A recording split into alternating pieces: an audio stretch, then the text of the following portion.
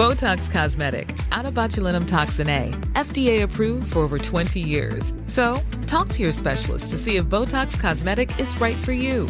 For full prescribing information, including boxed warning, visit BotoxCosmetic.com or call 877-351-0300. Remember to ask for Botox Cosmetic by name.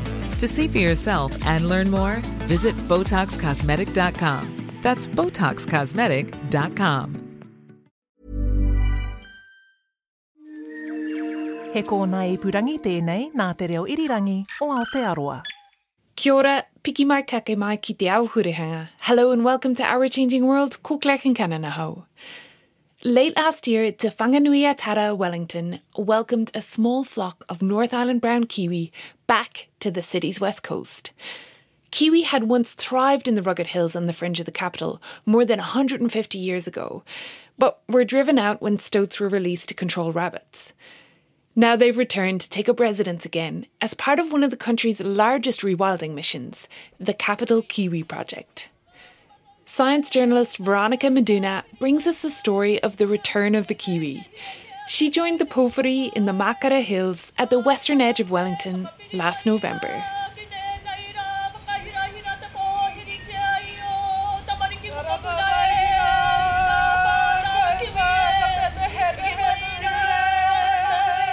It's a very special homecoming. Iwi and the Makara community, landowners and wind farm operators are all gathered at the local school to welcome 11 kiwi back to the wilds of Wellington. These birds are the pioneers, the first of 250 North Island brown kiwi that will eventually return over the next 6 years to settle in the Manuka-covered hills around the capital city. They've travelled a long way, gifted by the Otorohanga Kiwi House and Ngāti Hinuai to return to Taranaki Whānui ki te upoko o te ika and the local community. After the Pōwhiri, each bird is set up with a transmitter and then taken to the ready-made burrows in the hills, while the community continues to celebrate. Ngāti Hinuai elder Tom Roa has accompanied the Manu on their long journey back home. Tēnā koutou katoa e whakarongo mai nā ki tēnei reo wirirangi e mihi ana kia koutou tātou katoa e kaha nei te whakaaro ki te taiao heo tira kia rangi nui e tu iho nei kia papatua anuku e takoto nei. Tēnā koutou katoa. Kia ora. My name is Tom Roa. I'm a kaumātua, an elder of Ngāti Hinuai, Ngāti Maniapoto, from the King Country area of middle of the North Island. For more than 40 years, our hapu, our iwi, has strongly supported the introduction and the continued activity with the Otorohanga Kiwi House.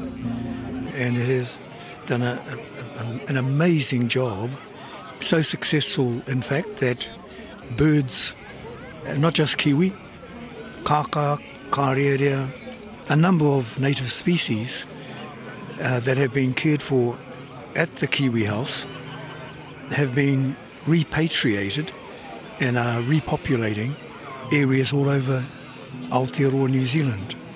And that's part of what is happening here today. So those birds, those kiwi, do they have a connection to this place? Yes.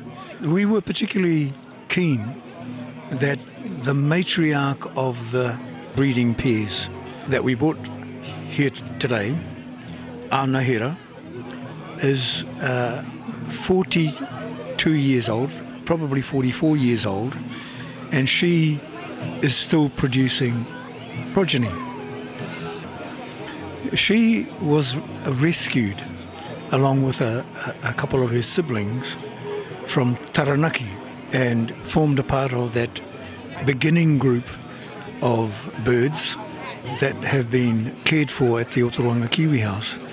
So we were particularly keen to bring Anahera here to return her to her people.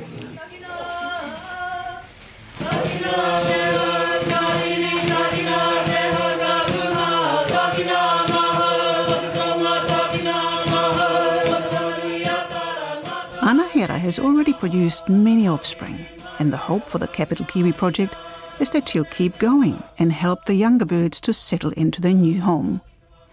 The transmitters the birds carry help the team to track and monitor their whereabouts, but apart from that, they're left to explore their new surroundings. Everyone happy? Yep.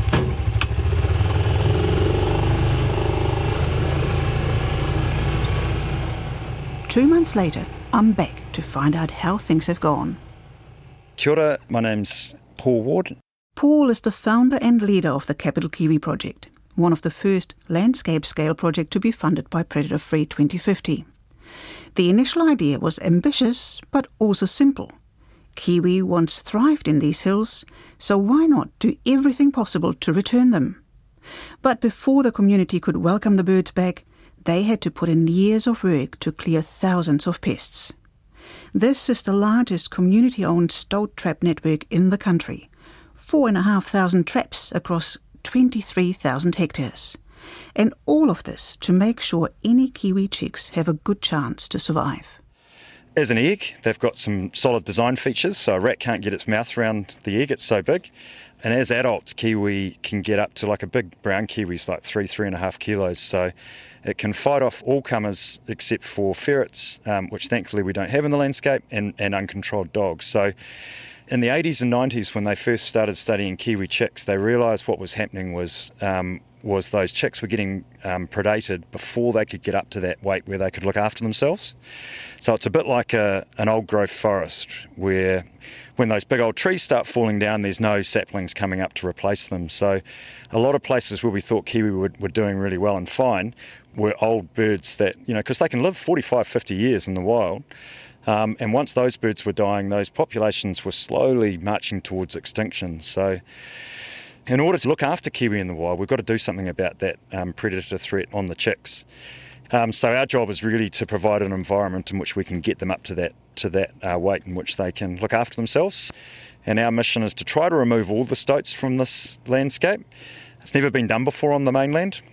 But even in the striving, we know that we will be getting stoats down to a low enough level to be able to grow a thriving kiwi population. Long, hot summer days in here. We are standing above Shepherd's Gully, which is about 1,000 hectares, 5 kilometres long. And we're looking down the ridge where the first 11 kiwi were released just over 2 months ago. And where we're standing, we can see all the way north to Rangatui, to Colonial Knob, to Porirua, Titahi Bay. And if I span round, we've got looking to Mount Koko, Tarikaka, all the way over to Wellington Harbour.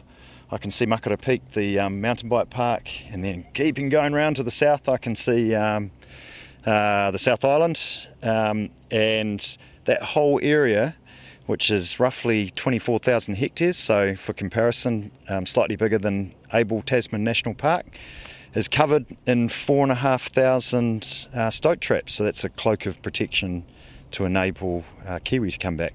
This network was first deployed in late November 2018, so it's 4 years of work with iwi mana whenua, with over 100 landowners, and our passionate local supporters in all those communities, from Makara, the four-wheel drivers checking traps on Te Kopaho above Red Rocks, the mountain bikers checking traps in Makara Peak. And all that work has resulted in an environment in which our Kiwi Guardians are comfortable to have those birds released into the wild. So yeah, quite exciting really to have a landscape scale pest control project like this right on Wellington's doorstep. Jeff Hall is a field ranger for the Capital Kiwi Project, managing the predator trapping and kiwi monitoring. And he's recently moved to Makara himself to be as close as he can to the relocation area. In terms of the trapping network, across, as Paul said, 23,000 hectares, it's an immense landscape, and it's based on a recipe of what they've used for island eradications in the past, with a density of traps where trap lines are only no more than 1 kilometre apart, and there's traps every 100 metres along those lines.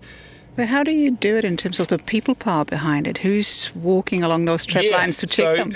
Well, we are, I guess, quite blessed within this landscape to have an infrastructure that's already so well established. So many of our big areas of the project are sort of major landowners that also have wind farms on them.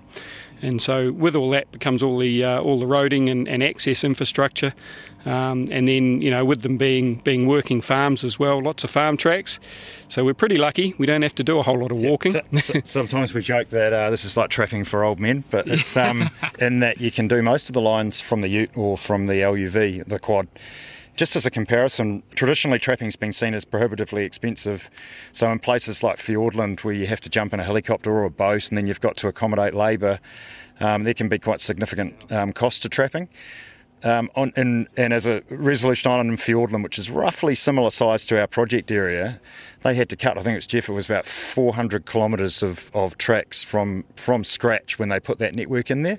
We've had to cut, I think it's less than 3 kilometres of tracks across that whole network. So the farming, roading, Meridian Transpower roads, that infrastructure has been just an enormous boon to being able to get that cloak of protection on the ground.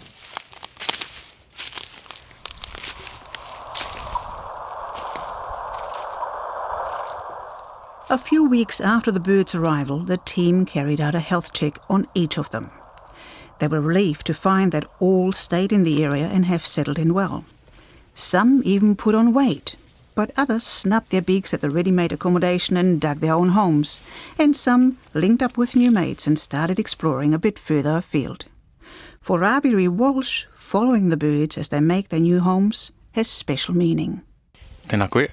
Ko Taranaki te maunga, ko Waimapihi te awa, ko Taropa te marae, ko Hemiparae Raua, ko Tawhirikura Karopihia, Ngā Tupuna, ko Rawiri Walsh tōku ingoa. Now you have a connection to the birds that have arrived here, the first 11 manu that have come here. Yes, so these birds, like Taranaki whānui, have wakapapa to Taranaki, so being Western North Island Browns. As with the tangata, we migrated from Taranaki to Whanganui-a-Tara, and these birds, through their migration through Otarahanga, have made their way down to the same area. Does it feel like a return? Yeah, it's pretty special. I mean, as we all know, we utilise these manu for our everyday purposes. The modern equivalent of the sheep. They fed us, they clothed us. And they were very special. So having them here on our back doorstep, kind of reconnects us to these manu and to the whenua. I'd imagine as they were handed over, it must be hard to let them go, into possibly a better environment in many ways, but also an environment with more risk than in a captive breeding program. I wasn't down at the school. I was up here with the release, and we're fortunate to have two members from Maniapoto from Ngāti Henewai who were filming, in particular Anahira, and during her placement into the burrow, it was obvious to us that it should have been one of them to place her in there, and so they performed a karakia and had a wee kōrero to her as they were doing so, and it was a very pretty special moment for us all to be a part of. And in particular, the care and attention and the love that we really went into saying goodbye to someone so special, to a member of their whānau. To keep an eye on them, each kiwi has been equipped with a little transmitter that emits at a certain radio frequency. Aerial and receiver in hand, Jeff and Paul are homing in on 40-plus-year-old matriarch Anahira. Anahira on the move. I'd hazard a guess. See all that brackeny stuff over there? Yeah. Tracking birds in this sort of landscape, the topography can really make it a little bit challenging until you really tune into the strength of the signal and the direction. Sometimes, line of sight straight across a gully like this, the signal can be really strong, whereas if say she was down the slope in front of us here, because you haven't got line of sight, that radio signal can be quite distorted and a lot weaker than, even though she's closer. So it's learning those little things in your landscape that help you when you start sort of tracking these birds.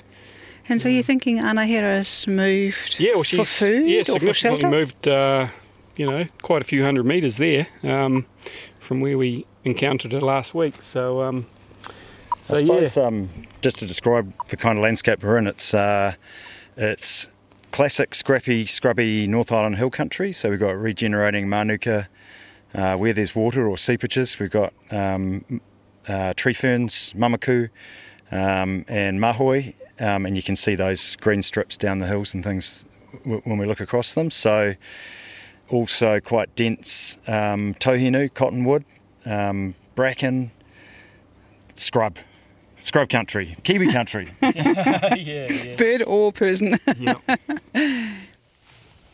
So who are we trying to track now? So now we've come down into Shepherd's Gully, and we're having a look for whiro, one of our male birds. So just recently we caught all our birds for health checks. We discovered whiro sitting on an egg, which was a pleasant surprise for us all and quite exciting. So that's well, our first egg in the wild in the west of Wellington in a heck of a long time. Yeah. And we're not expecting to find an egg, because what that means is whiro and his partner Taina have gotten down to business pretty soon after arriving back in Wellington. So I can't remember, someone described it as our capital love chick. Yeah. And the tracking or the transmitter actually can confirm for you that he's sitting on a nest? Yes, so at the moment, and I might just turn it up a little and you might hear, so that beeping, or the pulse rate, is now beeping at a rate of 48 beeps per minute. So normally when we're tracking birds day to day, the transmitters are pulsing at 30 pulses a minute, which tracks the fact that the bird is alive and it's moving around. A good way of describing it is it's like a Fitbit for the kiwi, isn't it? It's, tracks their movement and their patterns during the day. Their activity. So normally whiro would be out, from dusk till dawn feeding, 8 to 10 hours a night. Whereas in that state, the transmitter's pulsing at 30 beeps a minute. When his activity drops right off, it means he's spending more of his night relatively sedentary, or sitting on an egg potentially. And that's when the transmitter learns that activity and switches. So now it's pulsing at 48, which means yes, this whiro is incubating. Excellent news, I would say. So what are we going to do here now today? One of the challenges of monitoring these kiwi in terms of getting video footage of them is getting reliable roost sites. And so that was quite easy when we released them, because we knew that those burrow sites, but as they're out on the hills now in the wild making their own homes, it's quite hard for us to ascertain where those sites are. So because we know that whiro is incubating, we know where that site is, we're going to chuck a couple of trail cameras on there because we can. And then you'll see exactly what he does, when he leaves, when he comes back. That's right. So it just adds a little bit more information to us, to understanding how they're making themselves at home back on the hills here. It's been more than 150 years since this has happened. A pair of kiwi incubating an egg in the Wellington Hills. Excited but trying to be as quiet as we possibly can, Rawiri and I carefully move a little closer to have a look.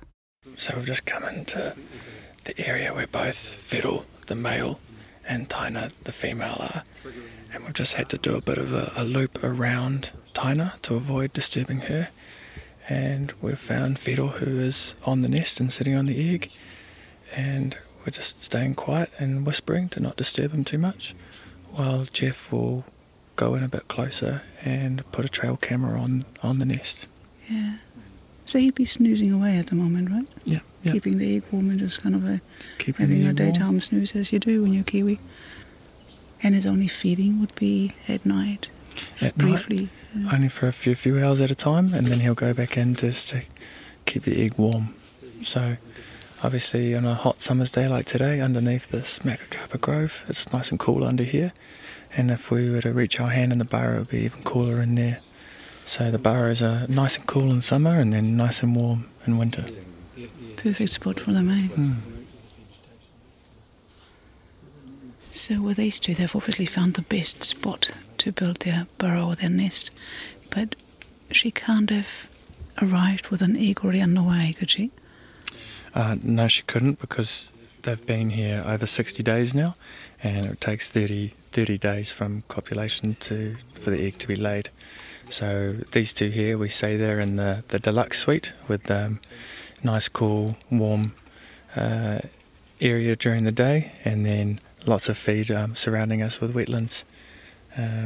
Recently spoke to a friend around the fact that they have laid an egg, and he used to work at the zoo doing rearing eggs, and he said that for this to have happened, these birds have hardly been disturbed in their translocation.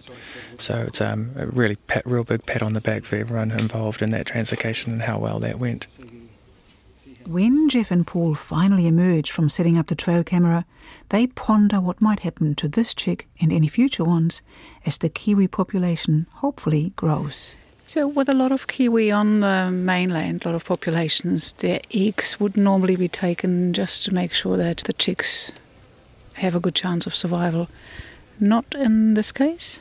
Well, there's two ways of recovering kiwi, and one is Operation Nest Egg, as you mentioned, which has been very successful, and that's when the eggs get removed and then taken to a predator-free environment and returned to the wild when they're at that stoat-proof weight.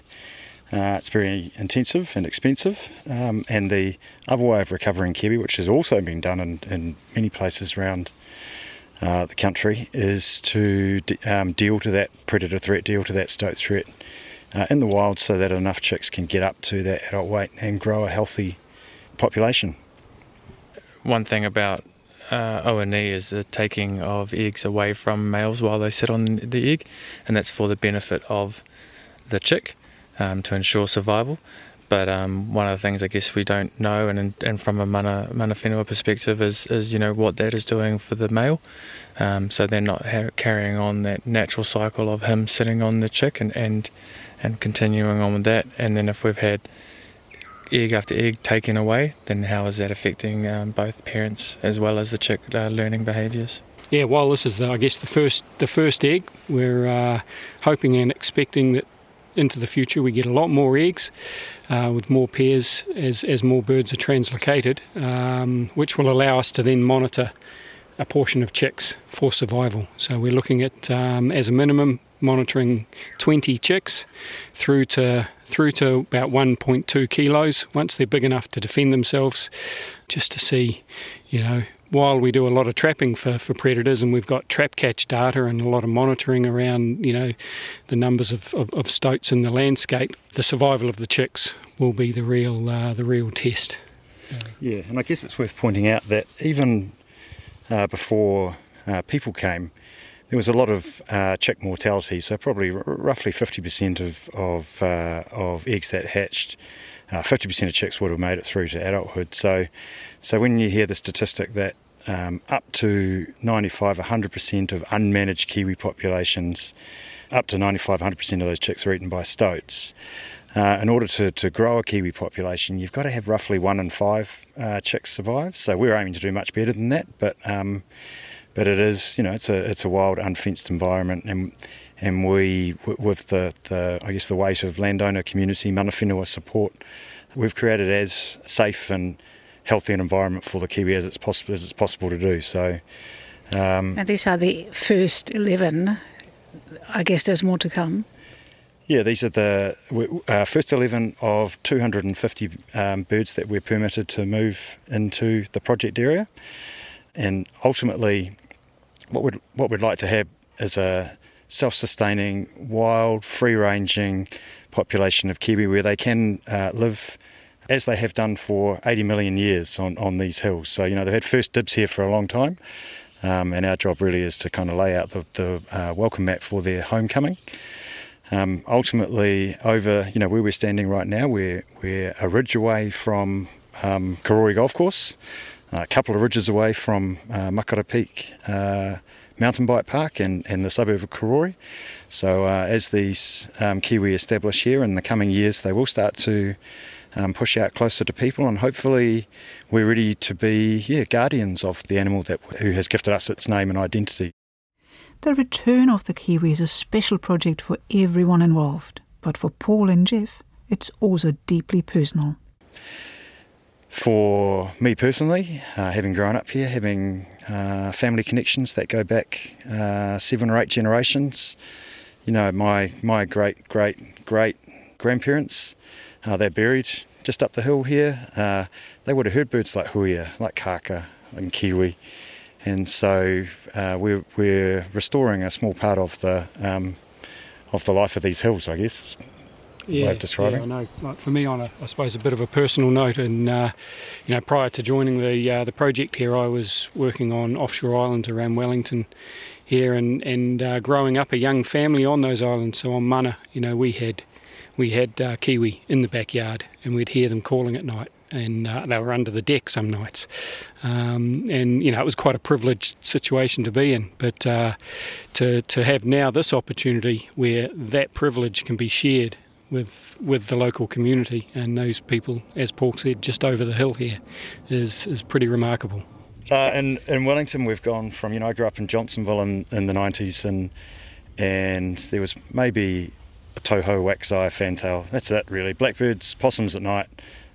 No native birds, and the resurgence in Wellington's been quite remarkable. We're one of the few cities in the world that's actually increased its biodiversity over a generation and a half.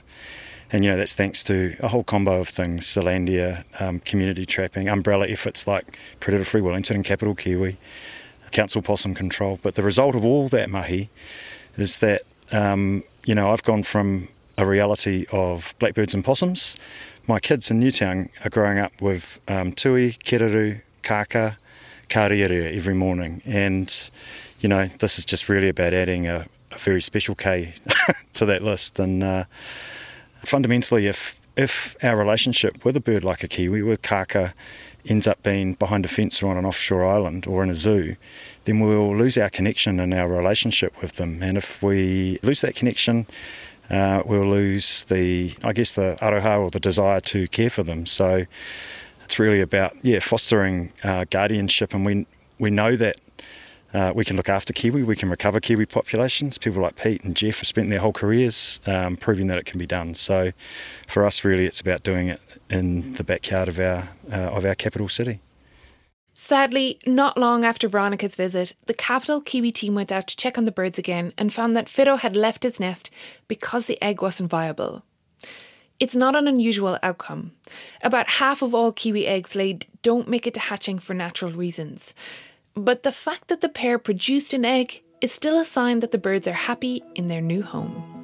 A big thank you to Paul Ward, Jeff Hall and Rawari Walsh from the Capital Kiwi Project, as well as to Tom Roa from Ngāti Hinawai. This story was produced by Veronika Meduna and engineered by William Saunders. Production help, as always, from Ellen Rikers, and Tim Watkin is executive producer of podcasts and series at RNZ.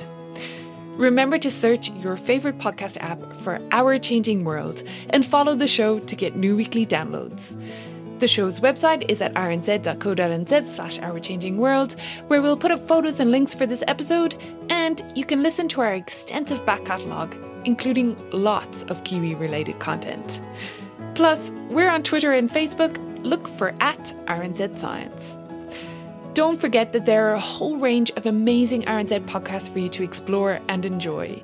Simply click on the Podcasts and Series tab on the RNZ webpage to find your next series to binge. Tēnā koe I whakarongo mai. Thanks for listening. Ko Clark and Kanana hau. Have a great week. Kia pai, tō wiki.